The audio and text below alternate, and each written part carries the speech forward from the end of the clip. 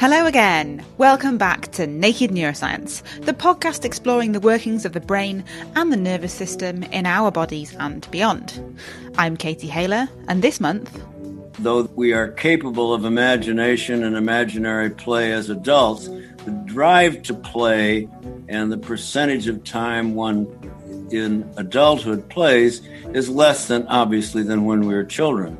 But the wiring of the brain to respond to play signaling occurs throughout life. It's different in various ages and cultures and genders and so on, but it's there.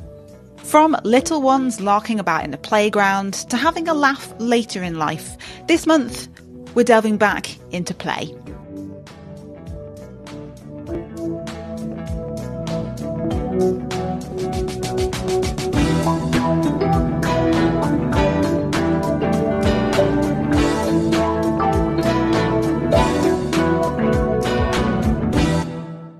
But first up is our usual neuroscience news segment, and cognitive neuroscientist Duncan Astle navigates the neuroscience of a nap. When I was an undergraduate, I used to have a nap every day in the middle of the day, and Really? I claim to this day that it was purely for educational purposes. Okay, Duncan, we'll believe you. It turns out, though, that when we're asleep, the brain can be really rather active, and that brain processes going on during sleep are important for learning. Better sleep, better consolidation of what you've learnt during the day. But what is it about sleep that's actually good for learning? Well, the paper Duncan looked at this month wanted to figure out the relative contributions of rapid eye movement, or REM sleep, where dreaming comes in, and non-REM sleep to learning. So here's Duncan. And there's quite a bit to this experiment, so hang in there. They trained people on a visual learning task, and then they let participants have a 90-minute nap. And then when they woke up, they tested them on the task again to see how much better they had got from their initial training. Now, whilst they were asleep, they also scanned their brains with a special type of brain scan called a magnetic resonance spectroscopy scan, or a MRS. And the really neat thing about this scan is it picks up different chemicals in the brain, including neurotransmitters, tiny chemicals vital for the communication of electrical signals in everyone's brains. And they looked at two different types of neurotransmitters. So glutamate, which is an excitatory transmitter. It upregulates or increases the activity of neurons in the brain, versus GABA, which is an inhibitory transmitter. It downregulates or suppresses the activity of different neurons in the brain. So everyone learns a task, then they go for their nap in the brain scanner, and their brains are scanned, and the relative levels of these different neurotransmitters in the visual areas of their brain that have been responsible for learning the task are measured whilst they sleep. They wake up and they're tested on the task again. And they could then establish whether there were any relationship between how good people were at the task when they woke up and what had been happening in their brains as they slept. And what they found was that as people slept, those people who had more non-REM sleep had an excitatory shift in their visual areas. So they got an increase in the glutamate release relative to the GABA. The bigger that shift, the bigger the improvement on the task, versus people who had more REM sleep and they had more of an inhibitory shift in their brain patterns, which seemed to be less well associated with getting better on the task. So then there was a twist. What they then did was they took the same participants and they tried to train them to do a different task, which would interfere with the original task that they had learnt. And then they test them on the original task to see how much interference they have experienced. And there they found that the people who did best were those who had had some non-REM sleep, but had also had some of that inhibitory REM sleep.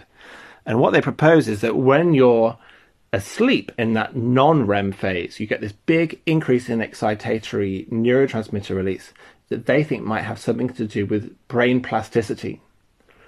But that what's also important for learning is the stabilization of those new connections. And so having some REM sleep, the inhibitory shift, they think is to do with having the stabilization. And so it's those subjects who've had that bit of stabilization that show the best resistance to the interference from the new task. I see. So for you to learn something, or for your learning to be consolidated when you're asleep, you've got to make those connections, and then you've got to stabilize those connections. And both parts are really important.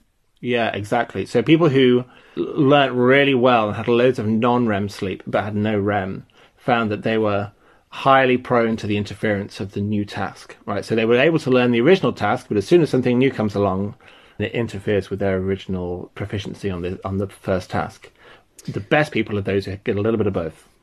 So there's quite a lot going on in this study, and I think you said actually earlier that this is just one of 4 experiments that they did. So if you need both REM and non-REM sleep in order to learn something well, what situations would you not get both in a normal night? The timing of the cycles between REM and non-REM sleep are kind of different across different individuals. So, for example, in non-REM sleep, there are different stages, all the way down to the kind of deepest level of sleep, where the brain is least active. And then gradually the person will rise back up and they'll get to REM sleep, which is like the last step before the person wakes up. Different people cycle through those things at different rates. And so in a night, different people will get different amounts of different levels of sleep. For instance, if I were to wake you up every hour, it might be that you never get to your REM sleep cycle. Say if there isn't something specific waking you up, like, say if you've got a young baby or something like that, say if you have a sleep issue associated with mental ill health, I'm guessing that's going to be pretty important as in a knock-on effect for how you learn. Yeah, actually, sleep disturbance is identified in all sorts of different types of disorder, not just adult mental health issues, but for instance, lots of developmental disorders. So kids with ADHD, sleep disturbance is one of the most commonly reported symptoms of having ADHD. And one of the theories going is that one of the reasons why lots of individuals might find it harder to learn isn't just because of the direct impact of their particular symptoms, like being anxious or being depressed, but it's that combined with having poorer quality sleep, that also contributes to its impact on learning. I don't know if this is more of a semantics question, but does it depend on what you're learning? I know this is a visual task, is that right? What if you were doing some sort of, I don't know, just growing up in life, emotional learning or something like that? Yeah, I think that's different. So it may be that sleep's crucial for that in the same way, but we don't know that from these data. But there are other studies. For example, if I teach you new words, like if I taught you the new word cathedruk to start with, you find that people do remember it quite well, but it doesn't interfere with your other known words like cathedral. And so we know that it's not properly represented like a word, but after a good night's sleep, you find that people start to represent it like a real word. And so we know that it will interfere with a real word like cathedral. And so it works for more complex tasks, not just kind of really basic visual learning tasks, even kind of complex vocabulary tasks where you're learning a new word with a new meaning, seem to have sleep-dependent learning effects. Is it a bit of a perennial issue with sleep science to try and really accurately replicate the sleep that people would have at night at home normally in a lab in a 90-minute nap? There are universities that have labs that are specially designed to try and recreate. But I think the reality is that you're never going to perfectly recreate someone's sleep. Because, for instance, we're going to have to put some electrodes on their head to know what sleep stage they're in.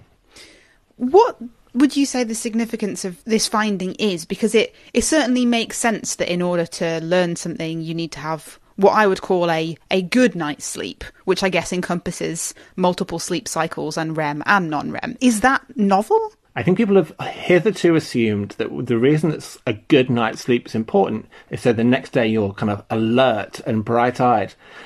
And that's true, probably. But what these data show is that there's another reason, which is that actually, whilst you're having your good night's sleep, the learning is continuing, as in your brain is continuing in a process of laying down durable representations and durable patterns of activity that will assist you the following day. The more we understand about the neurochemical relationships between what happens when we sleep and how we learn, I think the better, because there are so many people who have disturbed sleep for various different reasons, like having ADHD, and understanding more about what's going on in the brain when we get good sleep might, in the long run, actually help us intervene and support those people who could do with a better night's sleep. Duncan Astell from Cambridge University, thanks very much. Now, this month, perceptual psychologist Helen Keyes muses over motion sickness. Around 1 in 3 of us suffer quite significantly from motion sickness when we're travelling. And aside from medications, there are actually very few ways to alleviate this. But there is some research that shows that habituation or repeated exposure to travel sickness-inducing situations can help to alleviate the problem. Now, as you can imagine, repeatedly exposing yourself to being travel sick is not a pleasant solution to the problem. Ugh, no. Repeatedly exposing myself to motion sickness does not sound like my cup of tea. Helen explained that motion sickness arises out of a disconnect between what you're seeing and what your body is feeling. Some research had previously noted that interesting link between visuospatial abilities and travel sickness. They noted that people who have greater visuospatial control abilities are less susceptible to travel sickness. Visuospatial abilities, essentially just how you are at moving through the world. So mentally rotating scenes in your head, how you are at hand-eye coordination, all of these things are tied in together. So just your spatial awareness and your control of that. So that had been what previous research had shown us, but there's very little done on this. But it did lead the researchers to ask whether people could be trained to have better visuospatial skills, and if so, whether this in turn would lead to reduced travel sickness. So they tested just that. They had 42 participants, which is very few, and that was further divided down so that 20 of those participants did their testing in a driving simulator. Driving simulators are really famous for their travel sickness effects, so they're a pretty good tool to use for this study. Then the other 22 participants were in a real car being driven around on the road. Now, those other 22 participants, only 15 of them were in the real experimental condition and the other 7 were in a control condition. So what did they do? Well, before anybody began any of their testing, a measure of visuospatial skills were taken, and this was done using the classic mental rotation task. You may have come across this. You're shown an image of some blocks in a particular configuration, and you are asked to rotate that mentally in your head, and then you have to choose which one it would match up with if it were rotated. So it's a good measure of your visuospatial skills. Oh dear, I find that sort of thing really hard. I have to turn the IKEA flat pack instruction guide to the way that the stuff is sitting in my living room. It is a really challenging task. And do you also suffer from travel sickness? Yes. Well, there you go. You've just demonstrated what these researchers were looking for. They wanted to have a kind of baseline measure of people's motion sickness. So initially, participants would either be in the driving simulator or be driven around in the car for 30 minutes, and then they would have a measure of their driving or motion sickness taken. Then, for 14 days, once a day, participants would use a visuospatial training pack, pen and paper tasks, like looking at an unfolded cube and trying to manipulate that in their heads to think what it would look like as a folded cube, those types of tasks. And then after the 14 days, they would repeat the driving task. So they would either go back into the driving simulator or they would again be driven around in a car. And again, their motion sickness measures would be taken, and they would also do the mental rotation task again to see if their abilities had improved. So the first finding was that people who took part in the training did show a significant improvement in the mental rotation task. Following this training, motion sickness scores reduced hugely by 51% in the simulator group and by 58% in the on-road group. Whereas for the controls, the people who didn't do any training at all, motion sickness scores didn't change. So the visuospatial training did seem to reduce levels of travel sickness quite significantly. The authors are really keen to point out the benefits of this type of brain training for travel in automated vehicles. So we are predicting that as driving becomes more and more automated, even drivers may eventually be able to engage in reading or watching screens or even producing work while they're driving. And in this way, they're saying, well, perhaps this training could reduce the ill effects of motion sickness. I would say, though, that it is a very small sample size to make these claims on, but there were huge effects, so that does give us some hope. Essentially, what the authors think is happening is that the visuospatial training is leading to an enhanced ability to resolve visuospatial conflicts.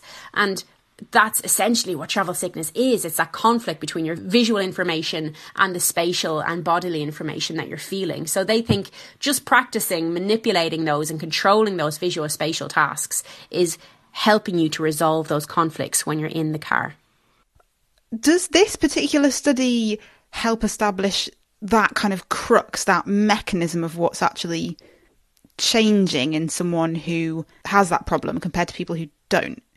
I think it does, because we know from previous research that, you can essentially get into a habit of, if you put yourself in the situation of being travel sick a lot of times, it can help to reduce that effect. We're thinking it's tapping into the same thing. Your body is getting practice at resolving those conflicts, those visuospatial conflicts. And that seems to be just essentially getting you used to it and you don't feel so ill with it.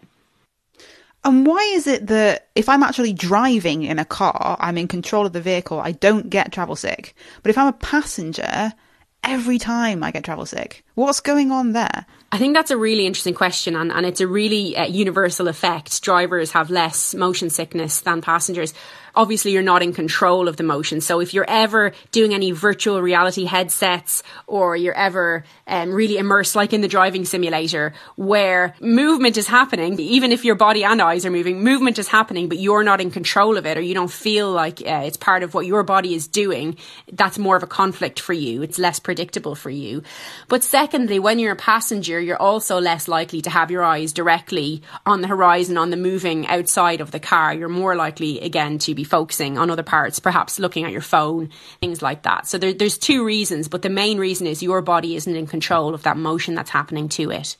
Helen, as you said, this is quite a small number of people involved in this study. How convinced are you of the strength of this association?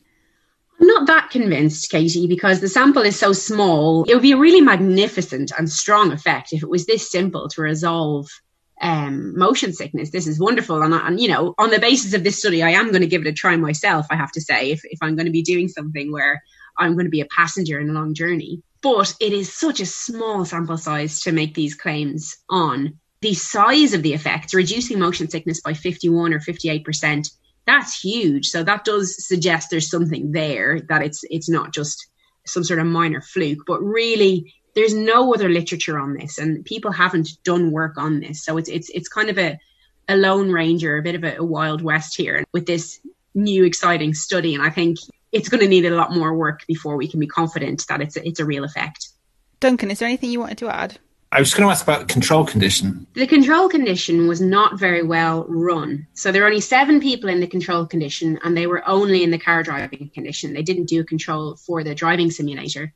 And the control condition didn't involve any sort of real control.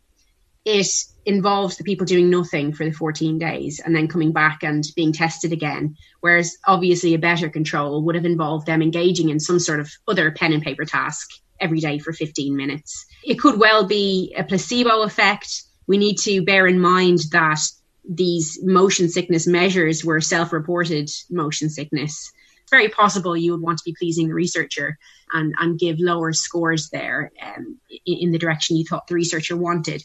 This is not the most methodologically sound study I've ever come across, but the effects were just so large that this really leapt out at me as something that was quite interesting and perhaps worthy of further investigation. Sounds like there's more work to do. Thanks very much, Helen Keyes from Anglia Ruskin University.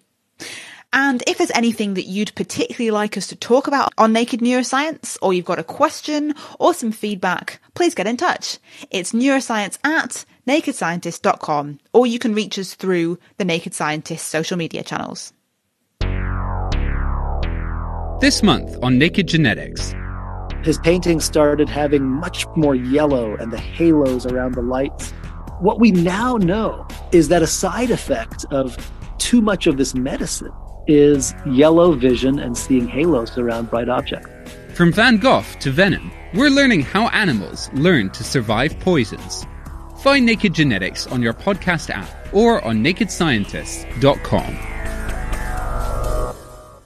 For the rest of the show, we're pondering play. Last month, we tumbled around with the concept of play in companion animals, cats and dogs, from infants through to adulthood, and the play needs of our pets in old age. But, of course, it's not just pets or wild animals that play. Human animals do it too. And through observing my own rather gorgeous 2 kittens at play, I started to reflect on my own early play experiences. So, what role does play have in early years development? Back in July, I spoke to Jenny Gibson, a speech and language therapist turned play researcher at Cambridge University's Play in Education, Development and Learning, or PEDAL, Centre. Jenny studies the intersection between kids playing and their social and communication development. There are quite interesting links between the emergence of early language and the emergence of pretend play in particular. So some of those early skills around being able to represent one object as something else. So, I don't know, pretending that a stone is a toy car or something like that is a kind of symbolic representation of the same kind that we need to use when we're thinking about language as well. So there's some quite strong links between pretend play and language development in early childhood. And then those seem to propagate over early childhood and into middle childhood to become more sophisticated links. So we see things like elaborate pretending, conversational turn-taking, all manifest in playful context. So it's quite an interesting link. I was thinking back on how I used to play as a kid, and I remember having quite an important distinction in my head between playing a made-up game and then a real game, like, I don't know, badminton or football or something. Is that what you see in other kids? Yeah, I think so. I mean, I think children seem to have quite a good awareness of what they're playing and how and what the parameters of that are. So I think with games like badminton, you've got quite a wide societal acceptance of the rules of the game and what you have to do to join in and play. But when it's more fantasy and make-believe, it tends to be a bit more intimate, and it happens between close friends, and those close friends negotiate the rules and the boundaries of that universe between them, and then they play within it.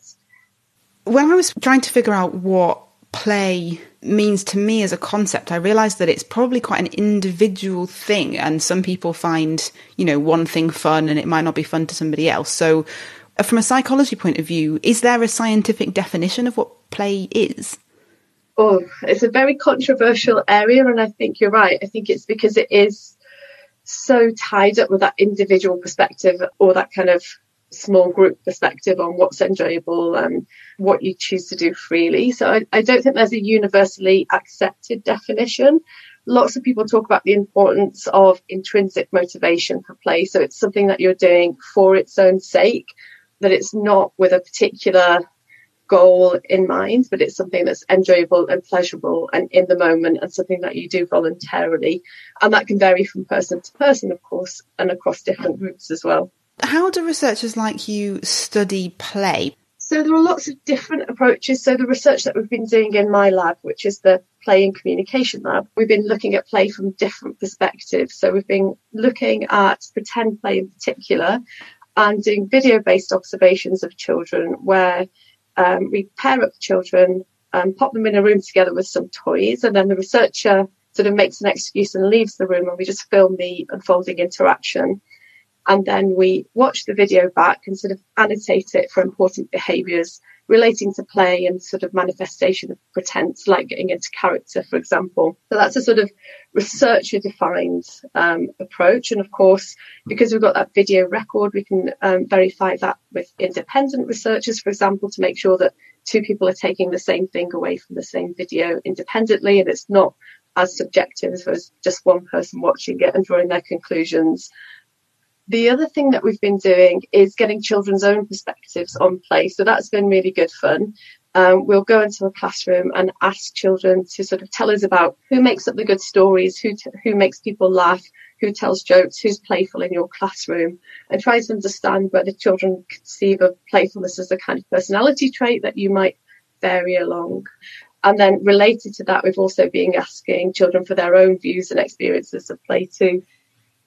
So there's a lot of communication involved in what you were describing. Does play necessarily have to be a kid playing with another kid, or can children play by themselves? The solitary aspect is important too, and that's kind of linked to behaviours around exploration and curiosity and sensation seeking. So a lot of early play for infants might be exploring an object, putting it in their mouth, seeing how it feels, what sort of noises does it make. And I guess similarly, you see solitary interests emerging in a more sort of formal way in adolescents and adults, when you might be, I don't know, playing solo video games or something like that, or getting into origami that really keeps you occupied and intrinsically motivated, but doesn't necessarily have to have that social component. What about if communication is difficult for you as a little kid? Because it seems quite fundamental to playing with other kids. This is one of my main interests in the research. So that children who've got communication struggles can really have challenges with that social aspect of play. And sometimes they can be neglected by their peers, or they might actively be rebuffed or even victimised and bullied in some cases. It can turn into quite a problematic time of the day. I'm thinking about school playtime in particular now. So I think for children with communication challenges, we're just starting to understand their play needs and how we might make accommodations for different ways in which they might prefer to play, which are perhaps not quite as dependent on those advanced language and communication skills. And a really interesting project that we're just starting is looking at autistic play. Play-based therapies and interventions to support communication skills are quite common in early childhood interventions for autism or developmental language disorders, but they quite often take a very deficit-based approach, and we're interested in thinking about it in a more positive way and looking at ways in which autistic people or people with developmental language difficulties might choose to play differently, and how we could use that to scaffold their strengths rather than trying to always address deficits.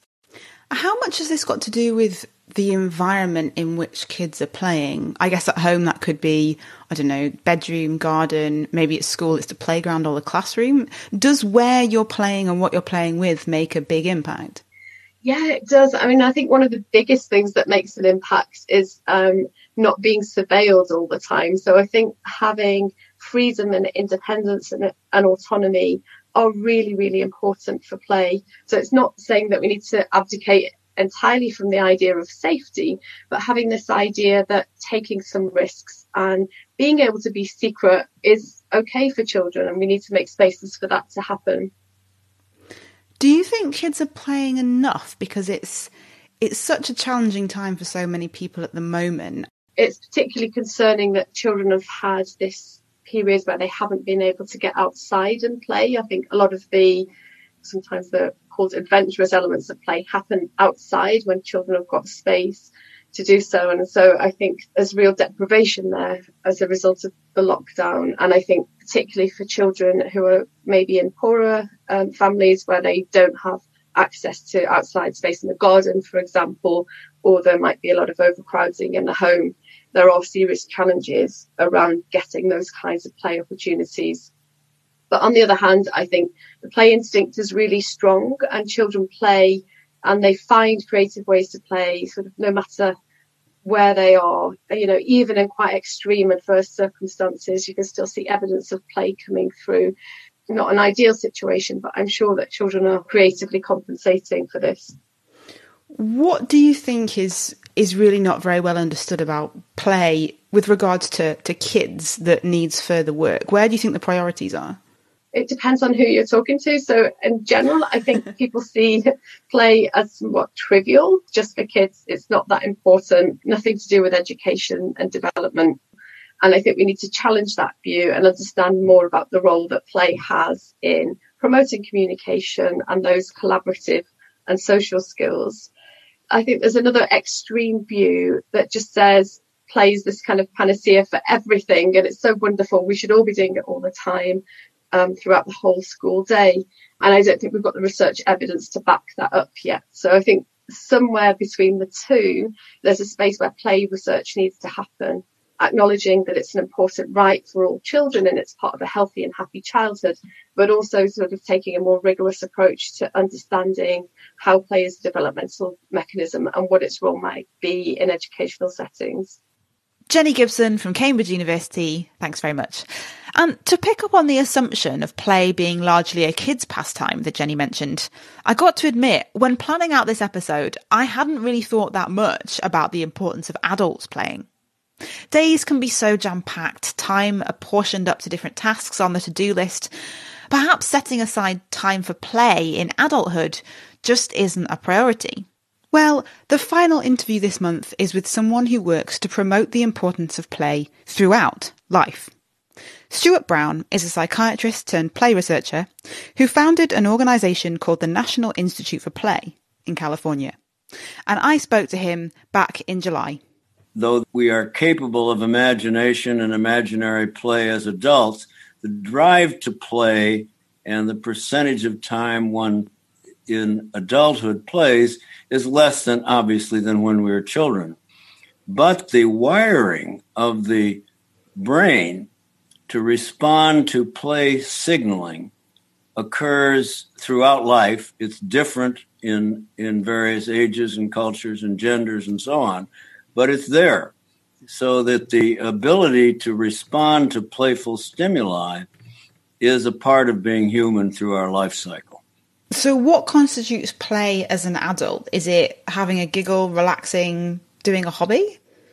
I like to think of the best way to define play for adults, and really for children too, is as a state of being in which what you are doing and what you are experiencing is voluntary, it's fun, it gives you a sense of freedom from anxiety about the time pressure or the outcome, is something you want to engage in again. It can be highly varied. The individual response to playful stimuli can be gardening, reading a novel, climbing a mountain, going to a pub and having fun with your buddies. You know, there are all kinds of phenomena that constitute true or real play, but it is essentially a state of being that is different from all others. And that's not a common way of thinking of play. We think of play a little nonsensical, it's purposeless or appears purposeless. It's not as important as real responsibility. And yet, when I look at the phenomenon of severe play deprivation, it has a profile amongst adults and children that indicates it's a necessity for being fully human. What do you mean by that? What kind of work have you done? If you start with objective animal play, the rats, for example, that are bred to play engage in very intense rough and tumble play when they are 4 to 15 weeks old. And if you allow that and then evaluate the brain changes as the rats play, you find that they have much enrichment of their entire cerebral cortex, but particularly their executive function.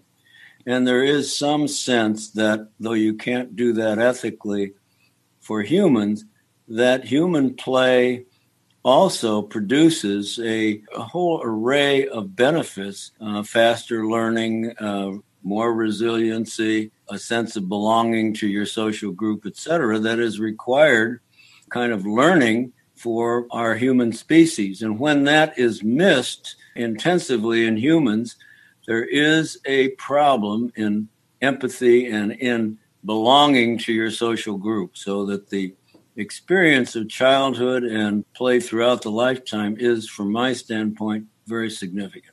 See, that makes sense to me from a developmental childhood point of view, but the resilience and stuff you were talking about then, does that apply to, say, if somebody doesn't play enough as an adult?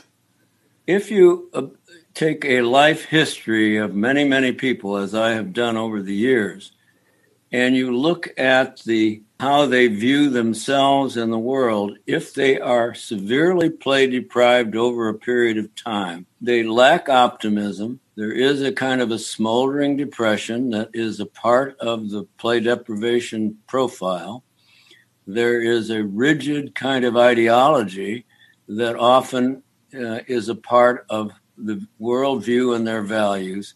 So to me, the way of thinking about this, it's a little different because most people don't think of play this way, is to think about something as pervasive in the human and animal phenomenon as sleeping and dreaming. And we all know that if you miss sleep and you miss dreams, there are objective phenomena. If you miss play, which is a universal human capability, over time, in a very major way, there are mood and other changes that tend to occur. It's not as measurable or as simple as sleep deprivation, but there is an analogy that I think is worthwhile.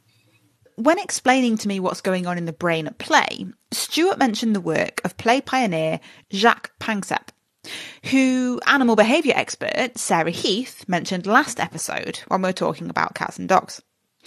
Stuart mentioned Jacques alongside Sergio Pellis, and Stuart explained that when studying objective animal play, these researchers removed the cerebral cortex from playful infant rats.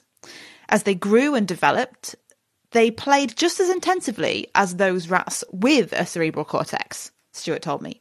This, he said, suggests that the neurocircuitry of play is hardwired into the survival centres of the brain. One of the graduate students, now a professor at Northwestern, Jeff Bergdorf, has arranged for, in experiments, for rat rough and tumble play to occur while the cerebral cortex, which is intact in his studied rats, is primed to fluoresce when genes in the cerebral cortex are activated. Jeff has found that when the rat rough and tumble play occurs, it activates 1,200 prefrontal cortical genes in the rat cortex, so that there is a selective interaction between the priming centers for play and the learning portion of the cortex, which is waiting to get stimuli from the environment. So I hope that's clear. It's kind of complicated, but some very good research. Does that suggest something pretty significant about how we've evolved to play? Absolutely. If you look at the long developmental evolutionary history of play itself and look at reptiles who don't play as frequently or as vigorously as mammalian and bird species, you find a mosaic of play that is highly varied, just like there's a mosaic of sleep that's highly varied, but you still see play occurring in the more complicated, more intelligent species, and it occurs and can be defined as a separate form of behavior from all others. I appreciate there are, we live in a complex world made up of complex societies, but do you think there's enough play around? Depends on the circumstances. I think right now with the COVID-19 shelter at home, I think it's tough. No youth sports, no adult gatherings that are festive. I think it's tough to play enough. And I think that we're going to see some consequences from that. Do you have any suggestions as to how people can build play into their lives? Because as you were talking, I was just wondering if it would be appropriate to kind of build play somehow into the work environment, or if that's a bit of a silly thing to say. No, I think it's very possible to build play into the work environment. I think it's very possible for an individual to recognize that they need it and for them to find something in their day that gives them a sense of freedom and a sense of fun and a sense of not relying on outcome, so that people realize that just like hand washing and a good nutrition are important, so too is finding for yourself moments, even when you're stressed, that are playful, whether it's music or dance or imaginary fantasies. There it is an important element of personal health. It seems to me that, as with a lot of components of health, some people might be more privileged than others in terms of who has the time capacity to access this kind of headspace. Do we know very much about how things like personal finances, do they interact with the idea of play? Oh, of course. I think poverty, stress, disease, economic intense worrisomeness, those, when you're not safe and you're not well fed, it's very difficult to play. But even in circumstances that are very adverse, I think it is possible to have these moments where there is some personal sense of private freedom from all of the heaviness of the day, where we recognize that experiencing that kind of safe space, even if it is temporary, is an important element of personal health. Stuart Brown from the National Institute for Play. Through speaking to both Stuart and Jenny, who we heard from earlier, it seems there's a whole lot more waiting to be learned about the science and neuroscience of play. And we certainly don't have all the answers, but pondering on play has got me wondering if I personally can perhaps carve out a little bit of time to be that bit more playful each day. That's all we've got time for this month. Thanks to Jenny Gibson, Stuart Brown, Duncan Astle and Helen Keyes. Thanks ever so much for listening. I've been Katie Haylor from the Naked Scientist team. Until next time, take care and goodbye.